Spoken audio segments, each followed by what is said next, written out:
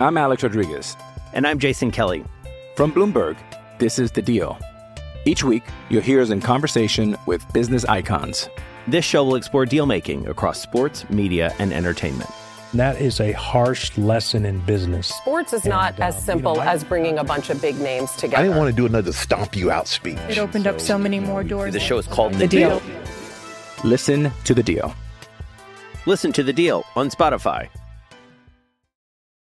When you need mealtime inspiration, it's worth shopping Kroger, where you'll find over 30,000 mouth-watering choices that excite your inner foodie. And no matter what tasty choice you make, you'll enjoy our everyday low prices, plus extra ways to save, like digital coupons worth over $600 each week. You can also save up to $1 off per gallon at the pump with fuel points. More savings and more inspiring flavors make shopping Kroger worth it every time. Kroger, fresh for everyone. Fuel restrictions apply. 3, 2, 1.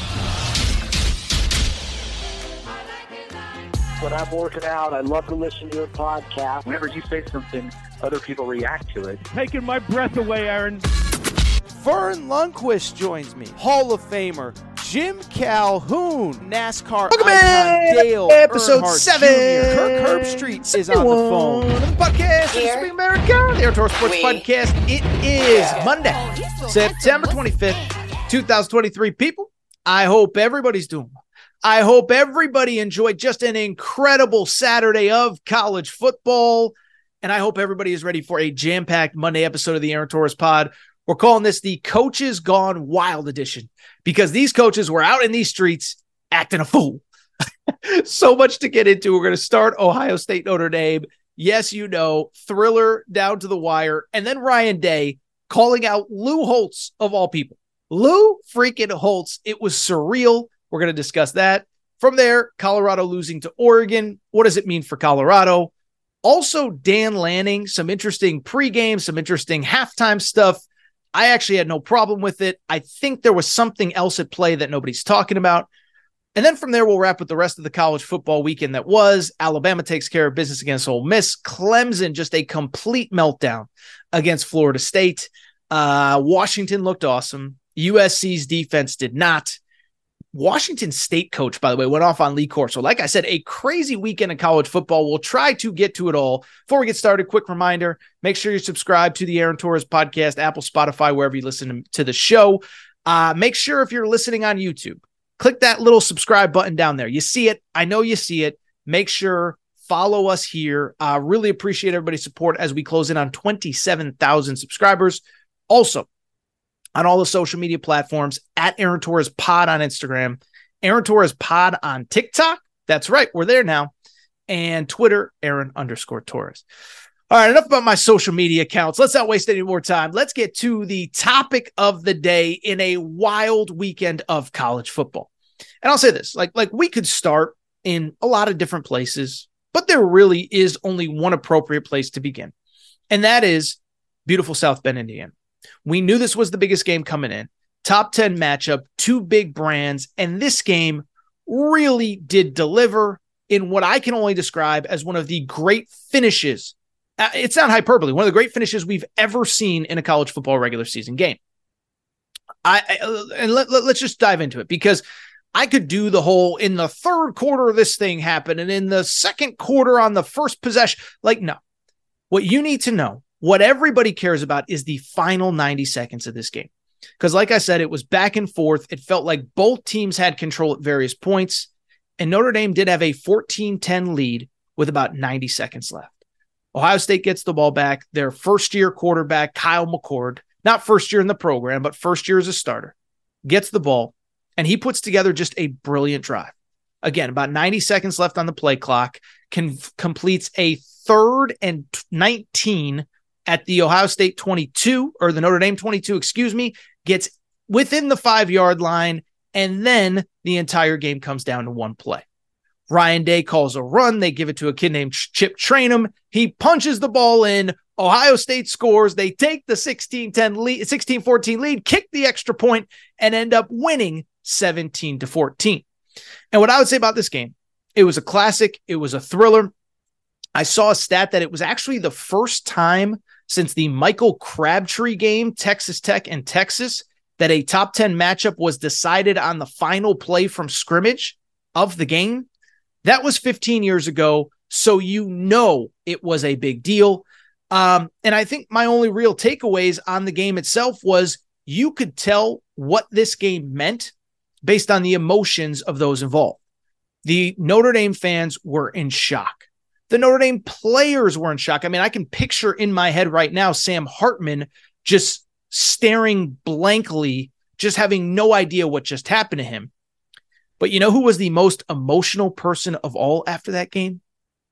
It was Ryan freaking Day, which we got to talk about, because as good as the game was, and it was an all-timer, and I'll share some thoughts later.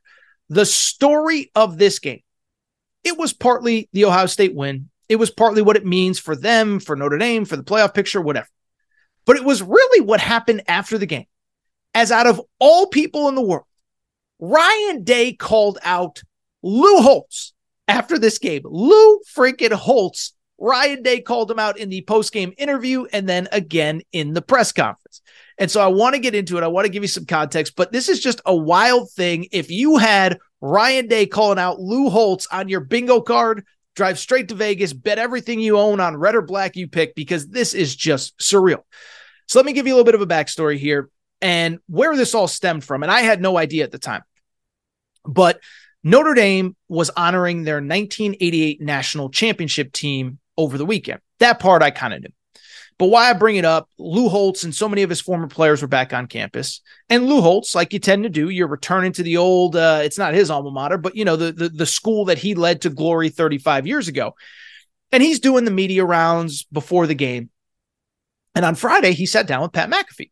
Pat McAfee is in town with College Game Day. He always does his show from the site of College Game Day on Friday. And so Lou Holtz sits down and does Pat McAfee. And as you can imagine, it's a pro Notre Dame crowd. They're on Notre Dame's campus. The legendary Notre Dame head coach is there. So you can imagine there's a lot of Notre Dame fans behind him. And not surprisingly, Pat McAfee, like he should, asked Lou Holtz what he expected from this game.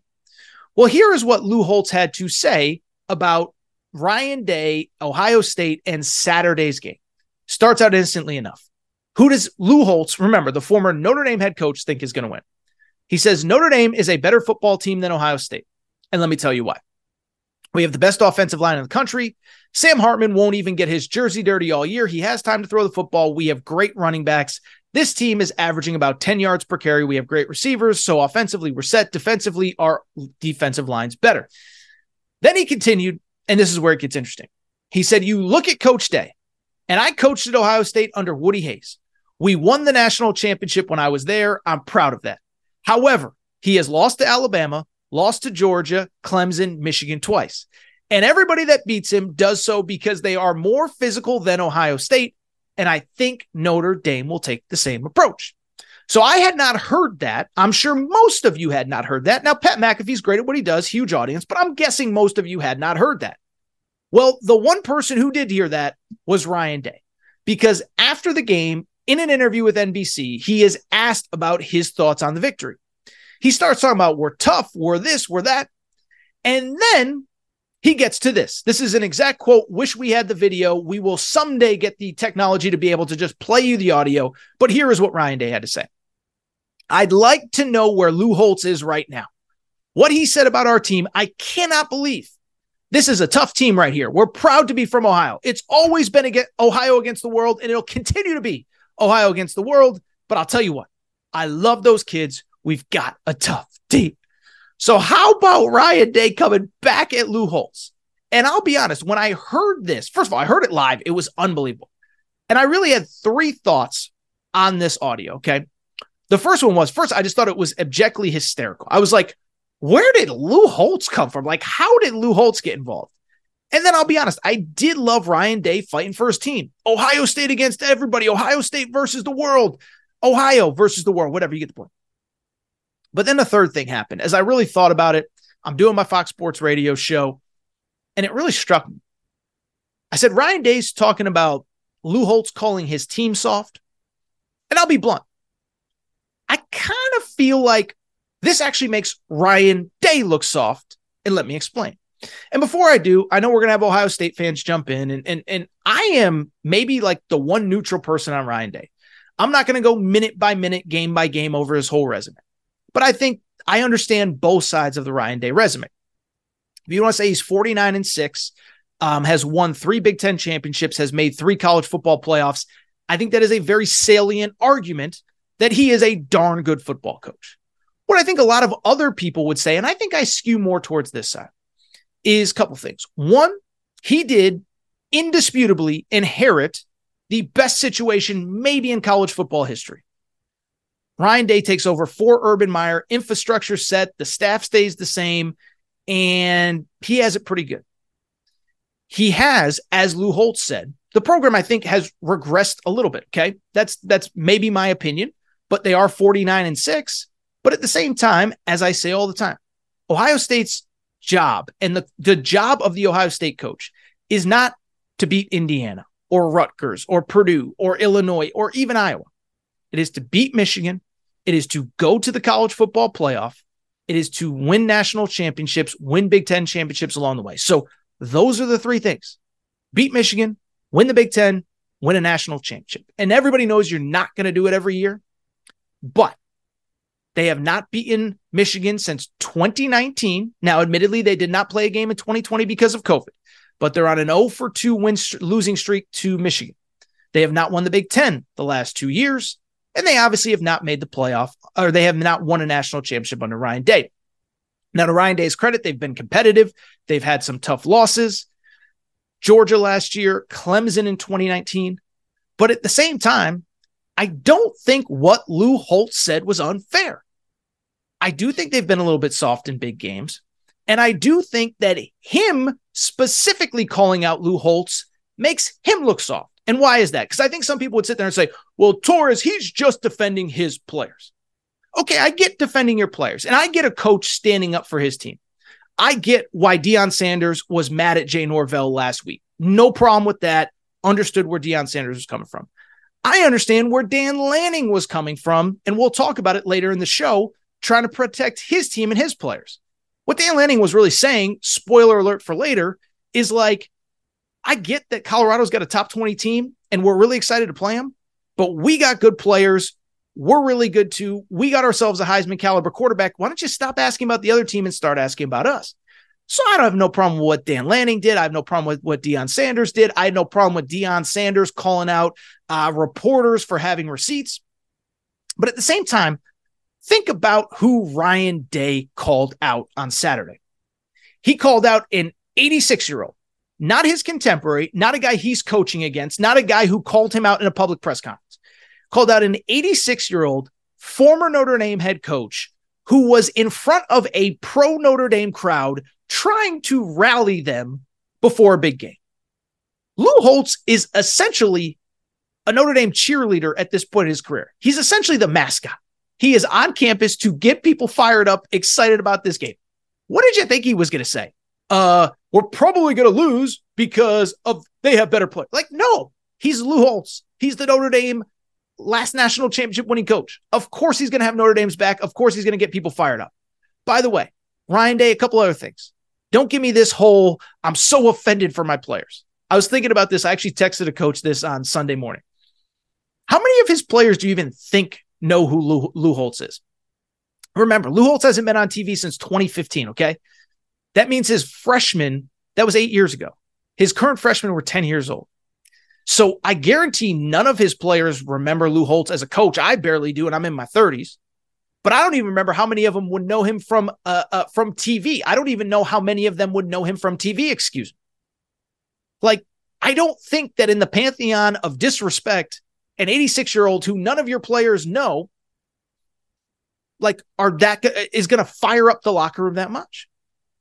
By the way, one other thought I had about this. Ryan Day, you did coach kind of scared on Saturday night. Now, it was a great game. But let's not forget, the series before, you had the game-winning drive. You had a 4th down opportunity, 4th and short. You could do the Woody Hayes, 3 yards in a cloud of dust. You could do the physical, we're going to prove how tough you are. You ran a jet sweep. It got stopped. Earlier in the game, you had a situation, 4th down, red zone, goal line. Could punch the ball in 1 yard, 3 yards in a cloud of dust, as Woody Hayes would say. You threw a pass that was incomplete. So don't sell me on you kind of coached a little scared. Your teams have not been great in big games. I didn't even get into all of it, but 2 losses to Michigan. I know the Georgia loss was tough, but they haven't been great in big games. And you coach kind of scared in this game. And so again, I have no problem with a coach protecting his players. But if it's a current player, if it's a current head coach, if it's a current assistant coach, if it's Dion versus Jay Norvell, if it's Dan Lanning versus Dion, I get it. I respect it. But Lou Holtz, give me a break. And you know what I think that rant said to me? And by the way, I think I mentioned it, but he went back at Lou Holtz in the post-game press conference. You know what that rant said to me? I don't know if Ryan Day thinks his team is soft. I think he is a little bit soft. And I think he is the one feeling the pressure. I think he is the one that knew what was at stake if his team actually lost on Saturday. I think he's the one that maybe doesn't know the exact number of days since the last time Ohio State beat Michigan, but we're closing in on probably close to 1,000 at this point because it was 2019 the last time Ohio State beat Michigan. I think he's the one that knows what's at stake if Ohio State doesn't make the college football playoff, if they don't beat Michigan this year, if they don't win the Big Ten this year, because ultimately they've made all the changes, right? They've changed the defensive coordinator. They've changed the offensive line coach. They've gotten physical. They're older. They're experienced. They're veteran. They've used the transfer portal. And so what that said to me, listen, it was entertaining as hell.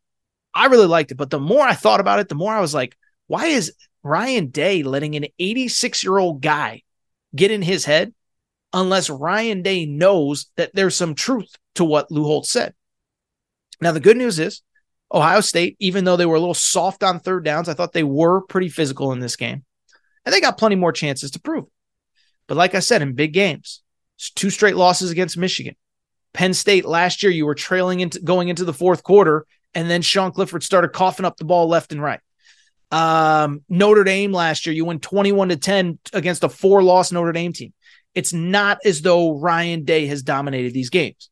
And again, when you're the Ohio State coach, you're expected to win big every game, beat Michigan, win the Big Ten, go to the college football playoff. Nobody cares about what you do against Youngstown State. Nobody cares about what you do against Indiana. Nobody cares about what you do against Rutgers, Purdue, Iowa, Illinois, Wisconsin. They care about Michigan, Big Ten championships, national championships. So Ryan Day, I appreciate you protecting your guys, but you looked kind of soft going up against the 86-year-old on Saturday night. Really quickly, in terms of the game itself, listen, it's one, I don't think there's like an amazing take to have, right? Like, I think sometimes there's a big win, there's a big loss, and you want to react and you want to be over the top and you want to say everything there is to say. Like Alabama losing to Texas 2 weeks ago. I think the take was Texas has arrived. The take is Alabama has real problems. I don't think there was an amazing take to come out of this game because I saw 2 really good teams that are equipped to play with pretty much anybody in college football in this specific year. And I see 2 teams that could win every game left on their schedule. From the Ohio State perspective, I know we just talked about Ohio State being soft, not being soft, but I said this a week ago. You can go back and listen to the tape. I do believe that while Ryan Day, I thought, coached a little soft, I don't think this team is soft. I think this is the most complete team he has had since his first season as Ohio State head coach. Said it after the Western Kentucky game. People say, oh, it's only Western Kentucky. Western Kentucky had the number 2 pass offense in all of college football last year. Last week, Ryan Day's defense shut them down. Saturday, Ryan Day's defense did a really pretty good job on Sam Hartman. Sam Hartman finished with, I think, 145 yards passing. I mean, it was by far his worst performance of the season. That's no knock on him. They're just a really good defense. 175 yards passing, I should say. The run game for Ohio State, I thought, was really good. TreVeyon Henderson, I said it last week.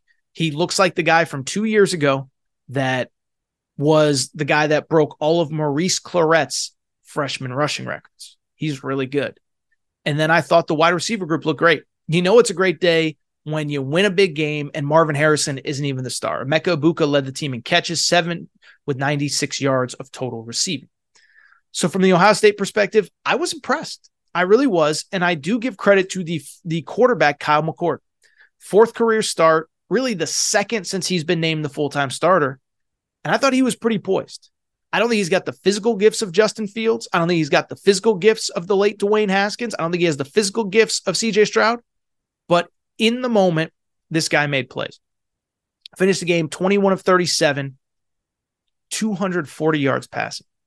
Thought he played well, thought the defense played well. And I think the big takeaway from Ohio State, this just might be a little bit of a different Ohio State team, okay? This just might be a team that isn't all about,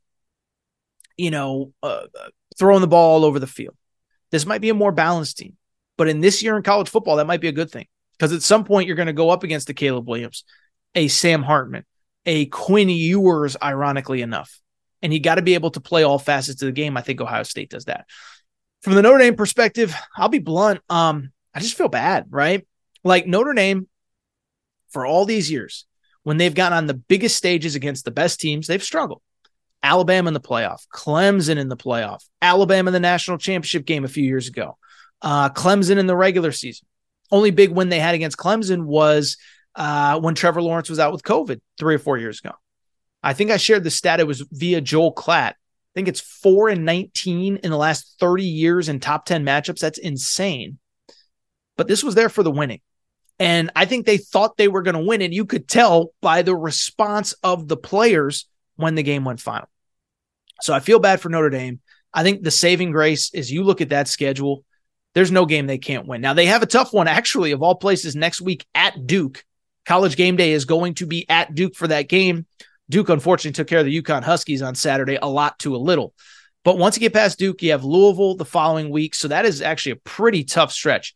Then USC, then a bye. I'm not going to lie, that's a little tougher than I thought it was because Louisville's playing really good football right now. Duke is ranked. Then you have USC. Then you get a bye. You get Clemson. And then you should win your final two. But from the Notre Dame perspective, everything is still in front of you. I think if you lose to Ohio State on the final play and you take care of everybody else, I think you'll be fine. But that is a tough 3-game stretch heading into the bye with at Duke, at Louisville, and USC. Finally, I think my only other real takeaway on this game, I was never a guy that felt like we had to go to a 12-team playoff. I always feel like most years we struggle to get 4 teams that are really national championship caliber. But I do believe as the transfer portal has kind of changed things, as teams aren't as deep as they've been, I do kind of get the sense that it's probably not the worst thing we're going to a 12-team college football playoff. And I wish this was the year because I don't think there's much of a gap between 1 and 12. I don't think there's much of a gap between 1 and 6, between 3 and 12. And so it would be cool to have the 12-team playoff this year where this one loss might not impact all that much. Now, again, if both these teams went out, if Ohio State wins out, they're going to be not only in the playoff, they'll be the number 1 overall seed because they would have wins against Penn State at Michigan at that point, plus Notre Dame at Notre Dame. But even for Notre Dame, they can win out and probably make the playoff. But you look at this year, I think there's 3 or 4 really good teams in the Pac-12. I think there's not much separation between 1 through 3, 1 through 4 in the SEC. I think the Big 12, Texas looks the part. Notre Dame looks the part as an independent. You go on and on down the list. The ACC has a couple of really good teams as well. So that's my only other real takeaway. I do wish this was a year where we had the 12-team college football playoff. We don't. But what a thriller at Notre Dame. And oh, by the way, what a night for Ryan Day going after Lou Holtz. I just want to take a quick break, come back. And when we come back, we are going to switch gears to Colorado. Colorado loses. What does it mean? Plus, in the theme of the weekend, Dan Lanning, very interesting comments about Coach Prime, Colorado, all that.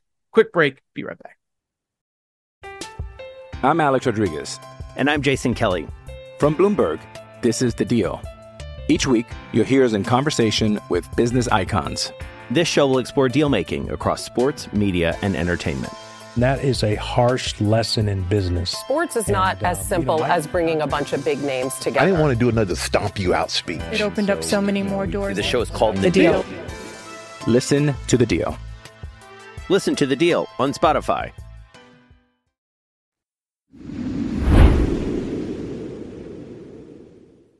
But with that said, let's get to the topic of the day. And the topic of the day, listen, bluntly, I think we could start in a lot of different places. We could obviously start with the top 10 matchup, Notre Dame against Ohio State. But instead, I want to start with the game that I know had all of America's attention on Saturday afternoon as the Oregon Ducks hosted the Colorado Buffaloes in a top 20 matchup of undefeated teams. And why this game, I feel like, is the biggest story coming out of the weekend, it really goes back to Thursday's preview show and everything we talked about on Thursday.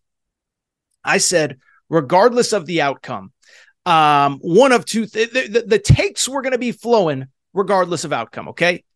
If Oregon won, and Oregon won in the manner in which everybody expected them to, which obviously they were a 21-point favorite in Vegas, then you know what the conversation is going to be. Colorado's overrated. You guys in the media hyped them up too much, on and on and on.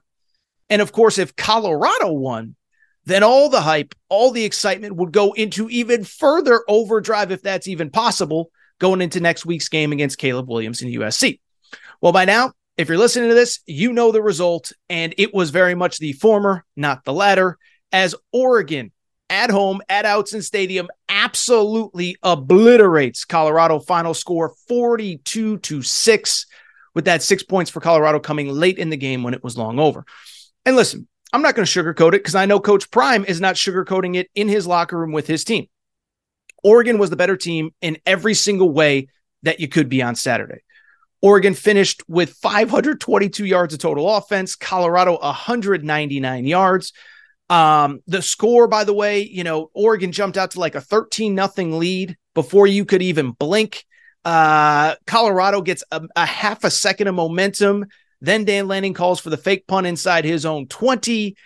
Oregon converts it, and basically from there, the game was over. It was 35-0 at halftime. Oregon had more points than Colorado had total yards at the half. Oregon had more touchdowns than Colorado had first downs in the first half. And from there, it never really got better. Again, Oregon winning 42-6. The bottom line, though, to me is, listen, everybody wants to have these like big, bold, unbelievable takes. This ultimately isn't that surprising to me for all of the same reasons that I said on Thursday's preview show. Now, look, I didn't pick this game. I said, I think Oregon wins. I'm not going to bet it. I don't have a strong opinion because I think Colorado can maybe score enough points to keep it respectable. But at the end of the day, this goes back to what we have talked about on this show for a few weeks.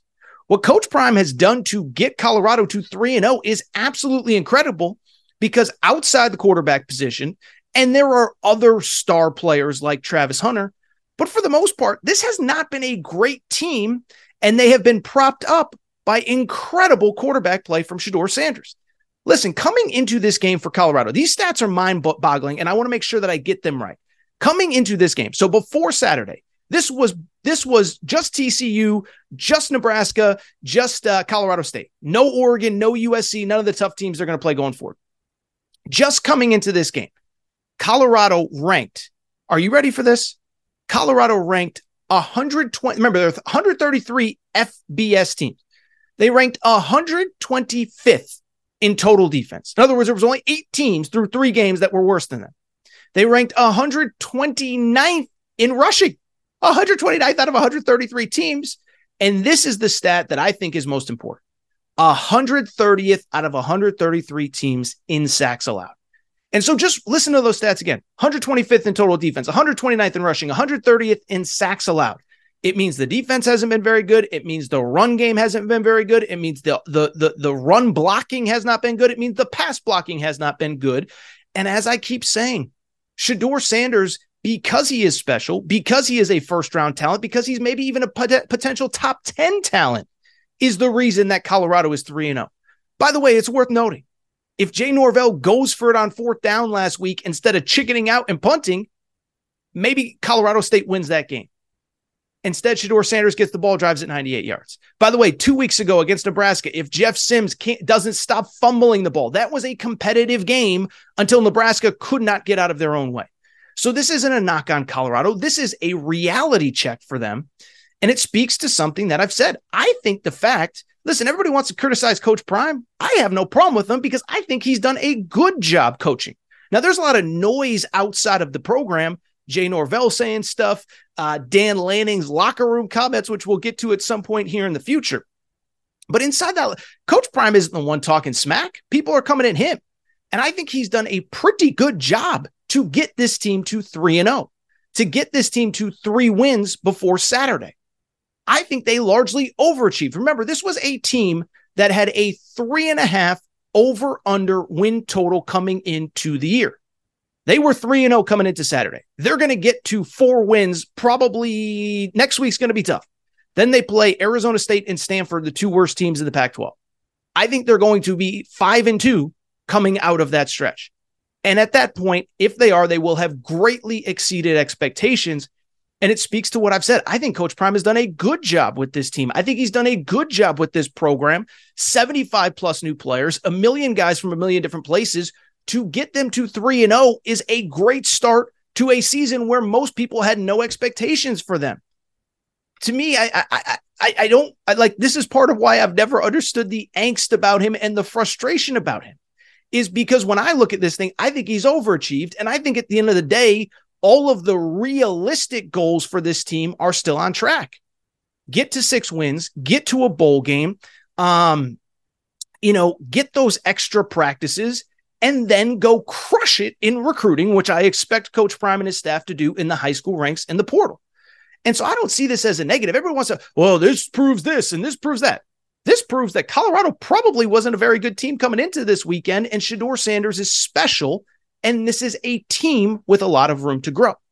And so when I look at this game, I don't see it as a negative, right? Because at the end of the day, the goal was never a national championship. The goal was never going 12-0. I mean, that can be the goal. I don't think it was realistic even for the people inside that building. And so for me, there are positives that come out of Saturday. One, I think Coach Prime in that building gets to recalibrate things with that group. Because again, if you listen to him throughout the week, he said a lot of stuff that made me realize that even he knows his team isn't as good as the hype. He kept saying all week, we haven't played a full game offense, defense, special teams. He kept saying, if you watch those videos that are done by his son, Deion Sanders Jr., he kept saying, you guys are buying your own hype. You guys need to start holding yourselves accountable. I'm telling you, you're not good enough. So one, I think the positive is you get to recalibrate. Colorado was never competing for a college football playoff spot. Recalibrate, get better, and learn from this so this never happens again. By the way, all great teams, all great programs go through this. I'm not comparing Colorado to the greatest dynasty we've maybe ever seen in college football, but remember, in year 1, Nick Saban lost to Louisiana Monroe. Remember, in year 1, Kirby Smart went 7-5 and lost to Vanderbilt. I think he went 8-5 with a bowl game. But these things take time. These things are a process. This thing is ahead of schedule. And I think the second positive, and there are positives, the second positive is if Coach Prime uses this right, and I know he will, they should crush in recruiting. Because the biggest takeaway that I had from this game, Colorado is elite at quarterback, and they're really good at the skill positions. And I know there's no Travis Hunter. I know you can't gauge, but they're not winning this game even if Travis Hunter is on the field. But you know what that message, you know what coaches will do with what happened on Saturday? They're going to take that into recruiting. I have no doubt that Coach Prime and his staff on the bus ride back to the airport, they're going to be texting recruits, every 5-star defensive lineman, every 5-star linebacker, every 5-star offensive lineman, and say, did you see that? We need your help. Come here. You can go to Georgia and be a backup for 2 years, or you can come here and be a difference maker day 1. You can go to Alabama for 2 years or be a difference maker here day 1. That was already the message they were giving to recruits. Remember, Jordan Seaton, some believe he's one of the best, some believe he's the best offensive lineman in high school football right now. He visited last week for that Colorado State game. That was the message from Coach Prime when Jordan Seaton did interviews after the trip. He said there's starting time to be had next year. And so go out, go hit the portal hard, go hit the high school ranks, because there is going to be plenty of playing time to be had for Colorado players going forward, because they don't have Power 5 difference makers on the defensive front, on the offensive line for sure. That's the facts. That's always been the facts. Again, the numbers speak for themselves. Shedeur has been amazing. The wide receivers have been amazing. Travis Hunter, when he's not getting cheap shotted, was amazing and is amazing. But go back and look at those stats that I told you. Go back and look at what I said a minute ago. Came into this weekend 125th in total defense, 129th in rushing offense, 130th in sacks allowed. And so it's going to take time. This isn't built overnight, but in the portal era and with Coach Prime as your head coach, take advantage of this. Take advantage of it in recruiting. Go to kids' homes. Sell that you don't need to go to Georgia or Alabama to be a backup. Come here. Come with us. We coming. That's what Colorado's going to do. And again, I think there are positives to be taken if you're a Colorado fan. All right, let's switch gears to the Oregon perspective. And listen, let me say this. From the football perspective, I don't know really what there is to add that I didn't just say a moment ago. Oregon wins 42-6. They're up 35-0 at the half. And whatever, we know the stats, right? Of 500 yards of total offense. At halftime, they had more touchdowns, 5, than Colorado had first downs, 4. It was a butt kicking. Coach Prime said it himself. And I don't really know what else there is to say. This is what Oregon is supposed to look like. We just talked about the Colorado perspective. Well, Oregon is a program with multiple top 10 recruiting classes on their roster right now. They have been able to use the transfer portal, not out of necessity to flip a roster like Colorado, but to kind of plug holes and add guys that are difference makers, whether it's Bo Nix, the wide receiver Trayshawn Holden, the wide receiver or the cornerback Kyrie Jackson, both from Alabama. That's what a top 5, top 10 national championship caliber team looks like. And Oregon, to its credit, took care of business on Saturday. What I did find interesting, though, and what I do want to talk about, it was certainly a very busy weekend for coaches saying stuff that went viral, right? So we just talked about Ryan Day in the first segment, the stuff that he said, calling out Lou Holtz, old Uncle Lou, calling out Lou Holtz, okay? So, but Dan Lanning himself made some very interesting comments that certainly went viral in his pregame speech and at halftime. And I want to get to the quotes in a minute. But what I find very interesting, the quotes have created a lot of conversation. The quotes have been very interesting, but I don't think Dan Lanning said the stuff that he said for the reasons that most people seem to think. Let's get into what he said. First of all, during the game, a pregame locker room speech was shared via ESPN and ABC. Obviously ABC was the one who broadcast the game. And Dan Lanning had some very choice words for Colorado and what things have done, but what they have done so far. Here is what he said.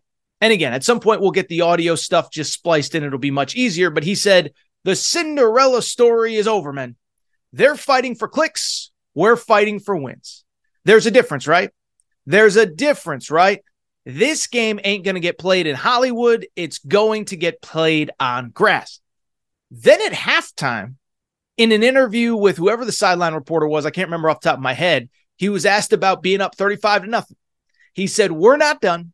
We're not satisfied. I hope that everybody that's been watching every week is still watching. So Dan Lanning coming in hot, baby. Dan Lanning coming in hot. And first of all, let me say this. Pre-game locker room speech, I have no problem with it. That's coaching talk. That's trying to get your guys fired up, whatever. No problem with it. Don't care, whatever. But I think to me, there are two very specific things and specific reasons that Dan Lanning said what he said in that locker room speech, said what he said at halftime. One you might think, one I bet you probably haven't given too much thought to. Why I think Dan Lanning was so fired up. I think there are two reasons. One, the first one is pretty much exactly what you think. I wouldn't say that Dan Lanning was jealous of the coverage of Oregon and Colorado this week, but I do think it's fair for him to have been a little bit frustrated. Because it's interesting, right? You know, I watch all this stuff, and I saw an interview with Marcus Freeman on campus prior to the Ohio State game on Friday. And it was 15, 20 minutes, and it was tell us about Sam Hartman, tell us about your team, what do you think about Ohio State? You're an Ohio State alum, whatever. That isn't really what Dan Lanning had to deal with in the lead up to the Colorado game. In the lead up to the Colorado game, it felt like the media was going out of their way to get Dan Lanning to say something scandalous to then bring back to Coach Prime to make and create a headline. You can agree, you can disagree, you could say it's fair, you could say it's not fair. But that was my perception from a distance. First off, people kept showing this video of Dan Lanning talking about Colorado in the summertime. And essentially what Dan Lanning said, it was right after Colorado had left the Big 12 or left the Pac-12 for the Big 12. And Dan Lanning was asked about it, and he basically said, I don't really remember Colorado doing very much in this league. And so at the beginning of the week, everybody tried to make that into a thing. Well, one, Dan Lanning never said Deion Sanders. Dan Lanning never said the name Coach Prime. Dan Lanning never said anything about any current Colorado coach or player. What he said was factually correct. He said they're leaving this league, and they haven't really done that much. And beyond that, the context that nobody wanted to add because it wasn't salacious, it wasn't scandalous, it wasn't interesting, was the fact that Dan Lanning said that at a time when Colorado was the only school that had left the Pac-12, and the Pac-12 was trying to hold itself together. Before Oregon and Washington left for the Big Ten, before Arizona, Arizona State, and Utah left for the Big 12, before, oh, by the way, Stanford and Cal left for the ACC. That was a moment in time where Dan Lanning was trying to protect his program, his players, and the Pac-12, and I have absolutely nothing wrong with it. And then, like I said, once everybody kind of realized that that wasn't a thing, and I don't even think Coach Prime was bothered by it, then it tried to turn into something else where it was like, let's catch Dan Lanning saying something controversial so we can create a headline. You can go on social media, on Twitter. I saw this video. Dan Lanning did a SportsCenter interview on, I believe it was Friday night before the game. And the first 3 or 4 questions were all about either something that he said or directly about Deion Sanders. Nothing about Colorado, nothing about the opponent, nothing about their 3-0 start, nothing about how impressed you are, nothing about Shedeur Sanders as a Heisman Trophy candidate. It was all about, can we catch Dan Lanning saying something? And so I have no problem with him being frustrated. I have no problem with him sitting there saying, wait a second now. We have a pretty good football team too. We have a top 10 team too. We have a Heisman Trophy candidate too. And if you want to talk about their team, that's fine, but don't try to get me to say something about the coach. So that's one. But 2, you know the real reason that I think Dan Lanning was really acting the way he was? Listen again to the quote that he said at halftime. We're not done yet. We're not satisfied. I hope everybody that's been watching every week is still watching. And then think about his actions during the game.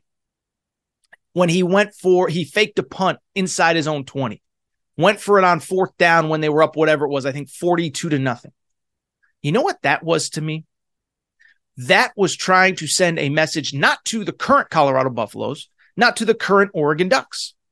It was trying to send a message to every recruit that would ever consider either one of those schools. And let me explain, okay? Dan Lanning, first of all, comes from the Kirby Smart, Nick Saban coaching tree. What that means is it's all about recruiting all the time, 365 days a year. You eat, sleep, breathe recruiting.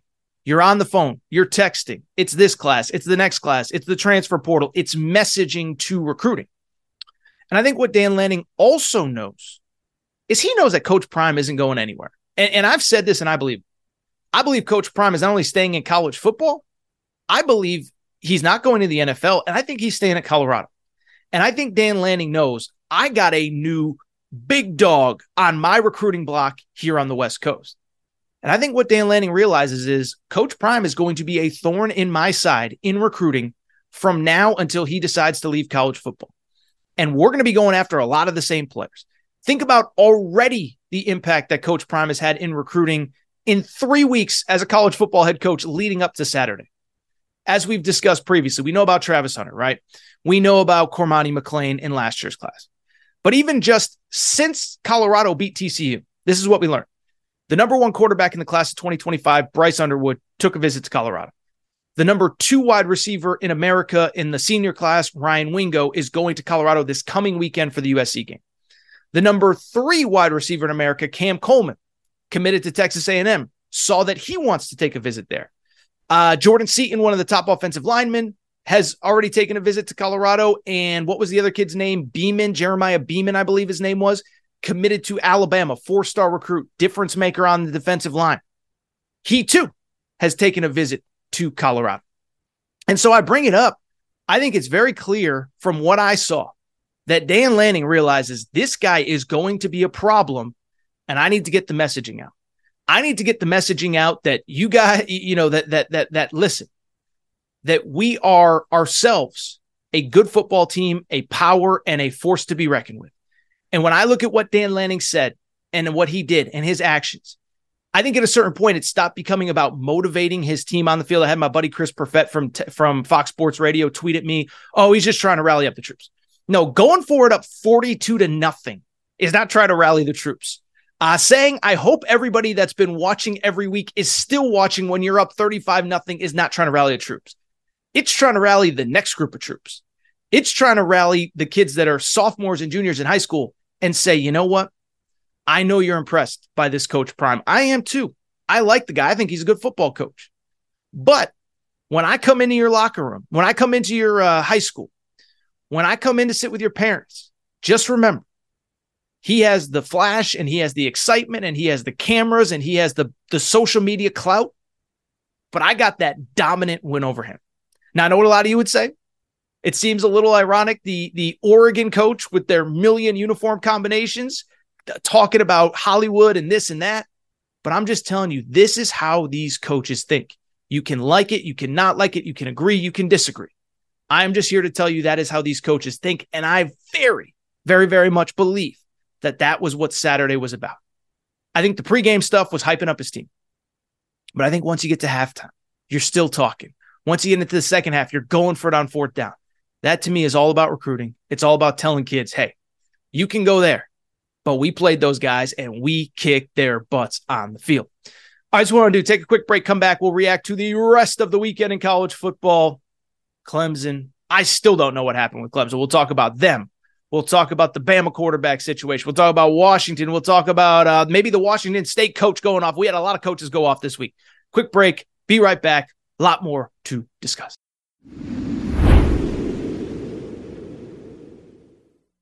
All right, everybody. I am back. Good to be back. Good to be back. Final segment of the show. So good to be back. I do want to wrap a couple things here. So do something a little bit different. Going to start. There are two other big college football storylines I want to get to. Clemson and Florida State, Alabama, Ole Miss. And we might hit on a little A&M, Auburn, a little LSU, Arkansas, whatever. But those are the two big topics I want to get to.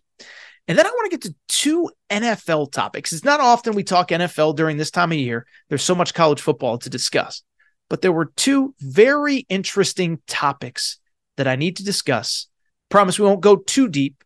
There will be no bad blood between us when I'm done talking the NFL, if you know what I mean. I think you probably know, bad puns aside, where I'm going with what we'll talk about to wrap the show. But let's start with college football. And the one thing I'll say is this, is one reason I think we love football so much, we as a society, why I am so blessed to get to do what I do.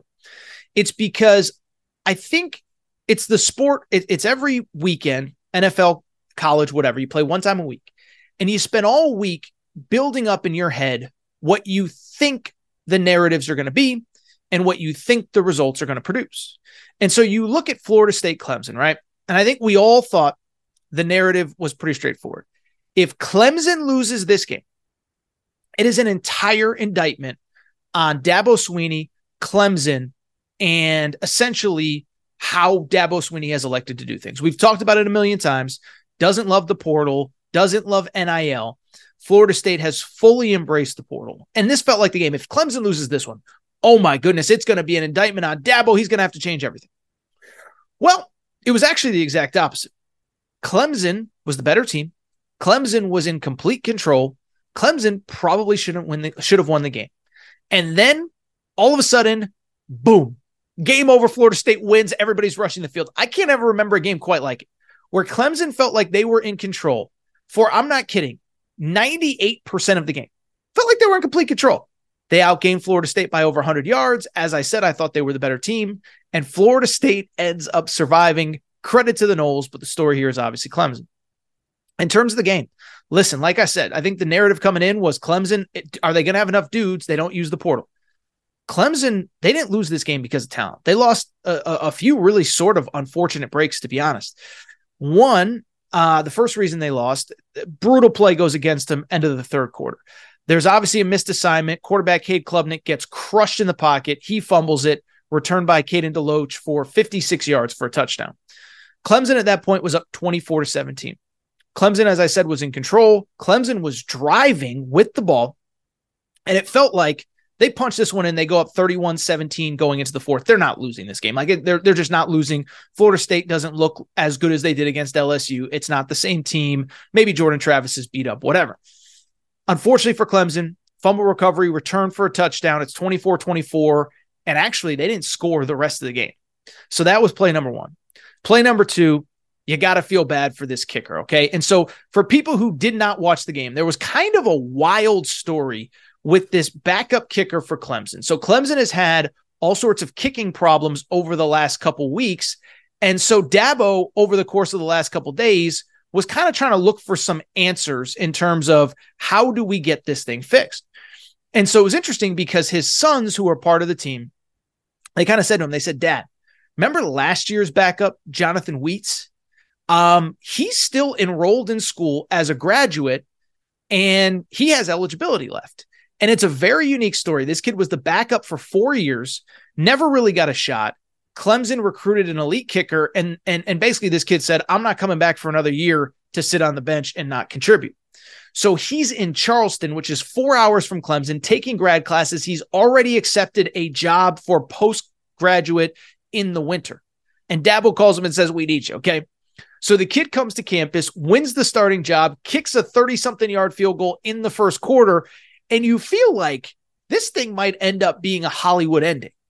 He has a chance late in the fourth quarter, about 5 minutes left, to kick what would have been the go-ahead field goal. And unfortunately, he ends up missing it. Sean McDonough actually had a pretty funny line about this. He said, it should have been a Hollywood ending. Unfortunately, the Hollywood writers are on strike. So Sean McDonough got the last laugh on that one. And then really the reason that they lost, I thought it was just piss poor play calling and execution in overtime. Okay. So they don't get the field goal. They end up going to overtime. Florida State scores in overtime. Clemson gets the ball back. Okay. Clemson is driving. They have a 3rd and 1. And apparently they called an RPO. They call an RPO for the kid, for Cade Klubnik, their quarterback. And he decides he's going to throw it. And it's like, it's 3rd and 1. He's trying to make a play. They end up missing it. Then, of course, the next play, they have to go for it on 4th down. They're down by 7. Don't convert it. Game over. And so you look at this game. I'll be honest. I feel bad for Clemson. I know people don't like Dabo and they don't this and they don't that. They were the better team. And so now they're just so fascinating because I don't know where their season goes. Remember, they don't just have 2 losses before the end of September.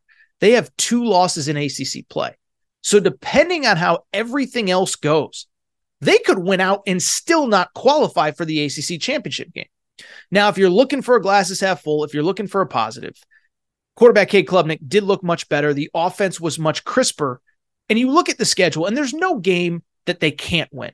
Now, the ACC, in my opinion, is much better. It's going to be much tougher, and there are going to be wins to be had. You look at the schedule, they do still have to play at Miami later in the year. They actually have to go to Syracuse this weekend. That's always been a tough place for them. But they play at Miami, at NC State, another place that's been tough for them. They lost the last time they played there. Notre Dame at home, North Carolina at home, at South Carolina. And so you look at that schedule. That is a brutal schedule, but they can win every one of those games. Win those games, you're going to go back to the ACC championship game. You're probably going to play Florida State, and you're going to have a chance to beat them and win an ACC title. I just think the question is, can you stay focused? Can you get through all those tough games? Because Florida State, on the other hand, their toughest part of their schedule is behind them. I remember saying in the summer, I was like, if they can go 1-1 with LSU and at Clemson, they're going to be in great shape to make the college football playoff, because you look at the rest of their schedule. Now, Duke is better than expected. Duke is ranked, but they get Duke at home. They get Miami at home. They have no North Carolina. They have no Louisville, who's all of a sudden playing very well under Jeff Brom. And so they're going to have a situation where they are probably going to win out. If I had to guess right now, I would guess Florida State ends up 12-0 and in the ACC championship game playing for an ACC title. By the way, it is worth noting Florida State actually has a bye this week, probably very much needed. I don't think Jordan Travis looked very good, but the story here is Clemson. I feel bad. The situation was there. They're not as bad as we thought. You can't blame the transfer portal. You can't blame talent. It came down to execution late on special teams. Late in the fourth quarter, they did have a chance to go for it, kick a field goal to end regulation. Or I don't know about kick a field goal, but they had a chance to make one final play before regulation. They took a knee, went to overtime. And then in overtime, whether it was the play calling, whether it was Cade Klubnik, to Dabo's credit, he took credit for what went wrong, but just a bad deal all around for Clemson. Let's keep it going. I want to talk about the other big game, top 25 matchup in Tuscaloosa, Alabama. The Alabama Crimson Tide beat Ole Miss 24-10. And listen, you know that I hate to say that I told you so. But basically, every single thing that I said all week about Alabama came true on Saturday. And if you go back to last week, we all remember the narratives, right? So Jalen Milroe gets benched before the last game. Then Tyler Buchner is named the starter. Then Tyler Buchner gets benched, but rather than going back to Jalen Milroe, they instead go to Ty Simpson. Then on Monday, Nick Saban says, you know what? Jalen Milroe is our guy. And so after that, you heard all sorts of rumors and innuendo. Was Jalen Milroe suspended? Was there a locker room revolt in Tuscaloosa? And what did I tell you? I said no. I said Nick Saban saw enough from Tyler Buchner and Ty Simpson to know that they're probably not the guy with this specific offensive line. I said all week, Alabama and Nick Saban knows there's 4 things about this team that are true. His offensive line cannot pass protect, okay? So if you don't have a mobile quarterback, it does you no good. Jalen Milroe's legs can pick up first downs. The defense is elite, and the new clock rules are going to play to your advantage. Nick Saban, better than anyone, has always taken advantage of new rules when they're put in. So what happened on Saturday? Well, Alabama beats Ole Miss 24-10. By the way, I told you the under of 57 was the best bet of the week. It covers with ease, and Alabama won essentially in exactly the way that I told you.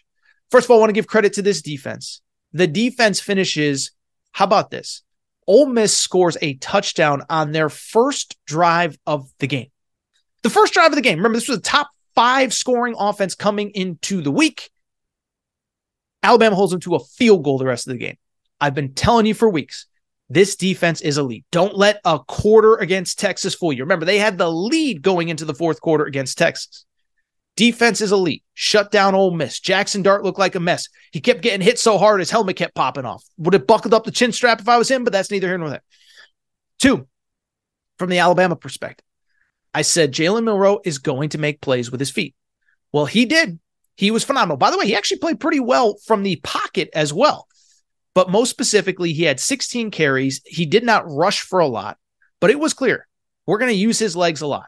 Finished 17 of 21 passing, 225 yards, deep touchdown pass to Jalen Hale. Did have a very bad interception. But the bottom line is this offense looked a little bit better.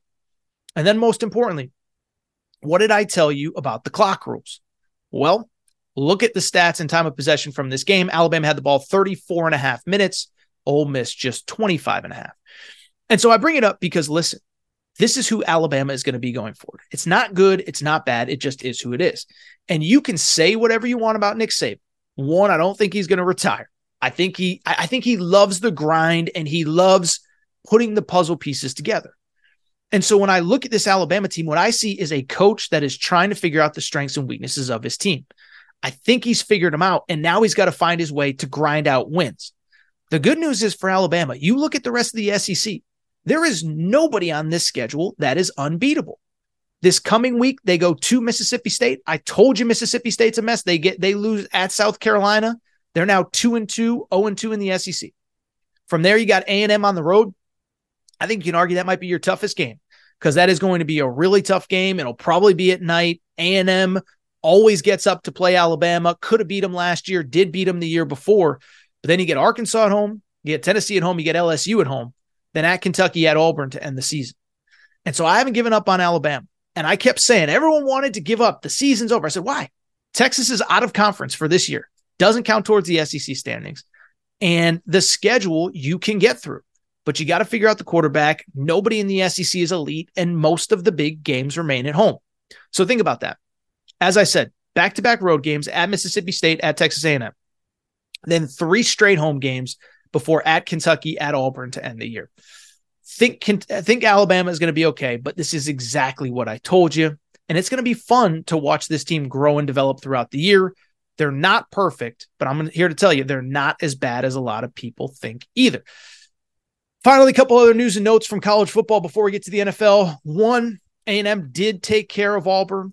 As I record, I don't think there's really an update on Connor Wegman, but credit to Max Johnson. He looked really good. And I give Texas A&M, man, credit. They played much better in the second half, took care of business. From the Auburn perspective, I tweeted it. I believe it. Auburn looks like a school. that had a coaching staff under Brian Harsin that stopped recruiting for 2 years. Not enough speed, not enough depth for sure. Peyton Thorne is not the answer at quarterback. Do you go with Robbie Ashford? I don't know. But I think at Auburn, it's going to be a grind. I do think they will get to 6 wins, but I do not think it will be easy for them because the next 2 weeks on the schedule are brutal. They get Georgia at home this week, at LSU next week, Ole Miss the following week. The good news is you do have Mississippi State, Vanderbilt, Arkansas, New Mexico State to close the year. You already have 3 wins. Can you get to 6 in a bowl game and get all those extra practices? I think you probably can. LSU, Arkansas. Listen, I told you this one was going to be close. I told you not to give up on the Hogs. Unfortunately, Arkansas could not pull it out. I don't think LSU is elite. I do think they played a very bad Mississippi State team 2 weeks ago. From the Arkansas perspective, here's the bottom line. They have got to clean up penalties. 14 penalties against BYU, 11 penalties against LSU. You have half of that. You can easily win both of those games.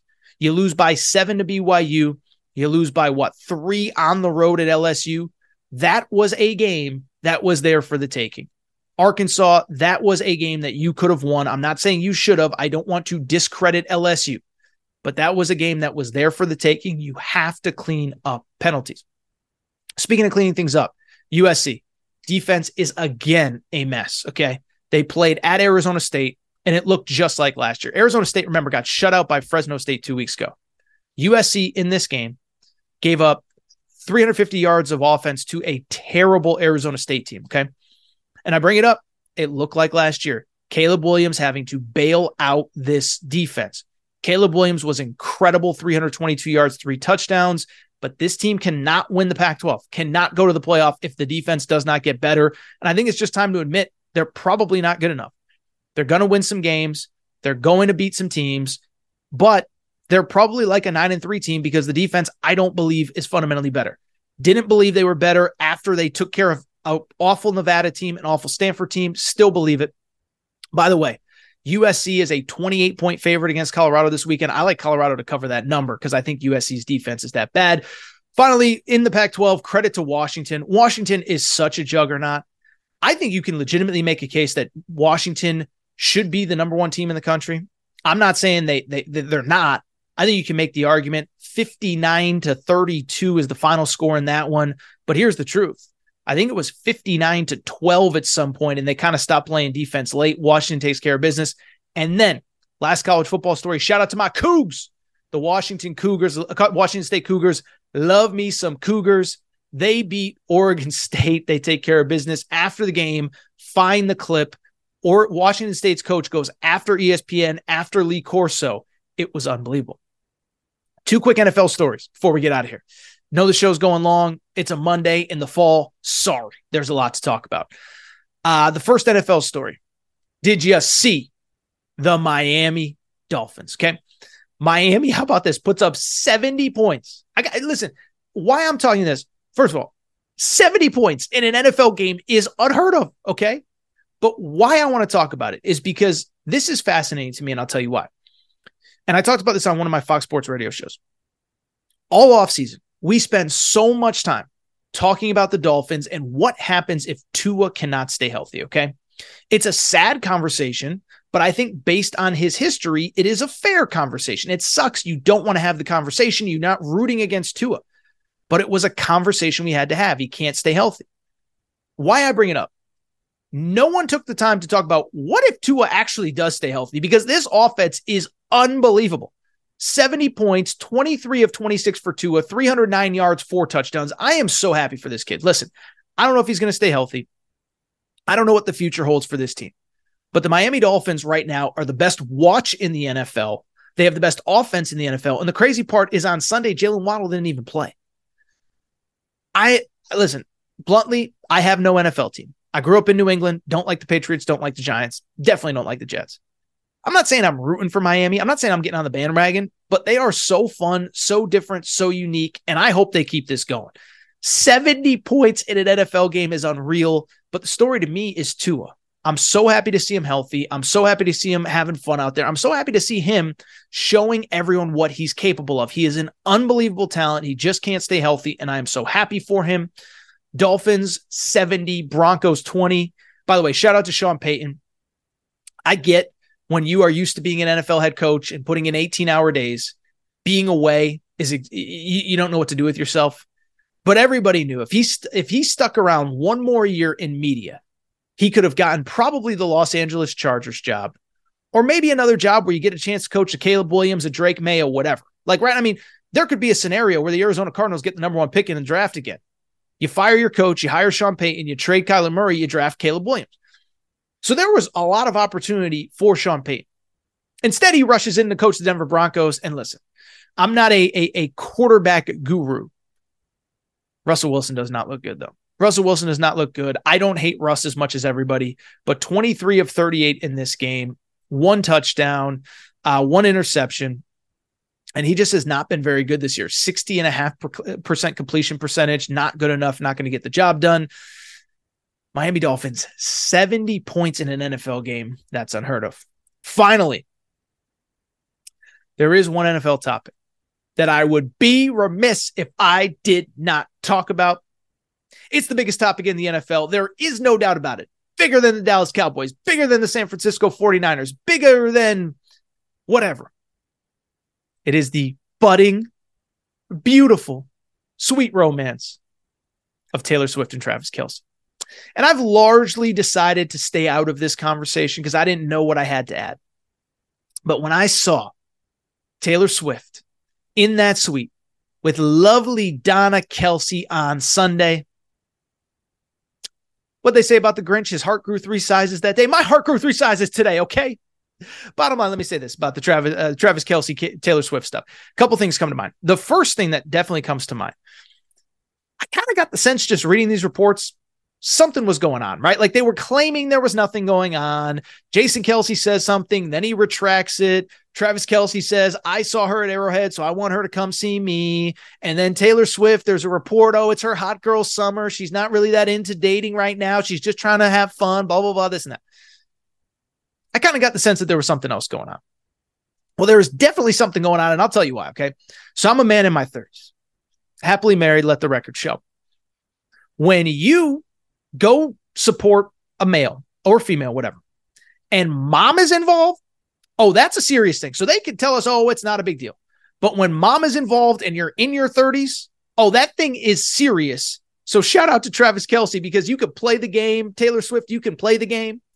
But we know this is a serious thing as Taylor Swift was seen at the Chiefs game with Travis Kelce's mom. By the way, shout out to Donna Kelce. Big year for Donna Kelce, who, of course, had 2 sons playing in the Super Bowl. Last couple thoughts, because I don't think you care that much about Torres talking Taylor Swift. But a couple things stand out. One, I think realistically, we know how this is going to end. It's going to end poorly for their relationship. We're going to get a banger of a song out of it. And Taylor Swift's going to make another $5 billion out of it. Which brings me to my last point, which is this. Travis Kelce, if I can give you one piece of advice, man to man, friend to friend. Not sure if you listen to the Aaron Torres pod, but if you don't, you probably should be. My one piece of advice is pretty straightforward. Hold on for dear life. Hold on for dear life. Because here's the bottom line. Remember Travis Kelce this offseason was talking about how other guys have gotten paid more, but he had to take less to stay in KC. But he said it's worth it. We win a lot, blah, blah, blah, this and that. Bottom line is he's 33 years old. He's got 2, maybe 3 more good years.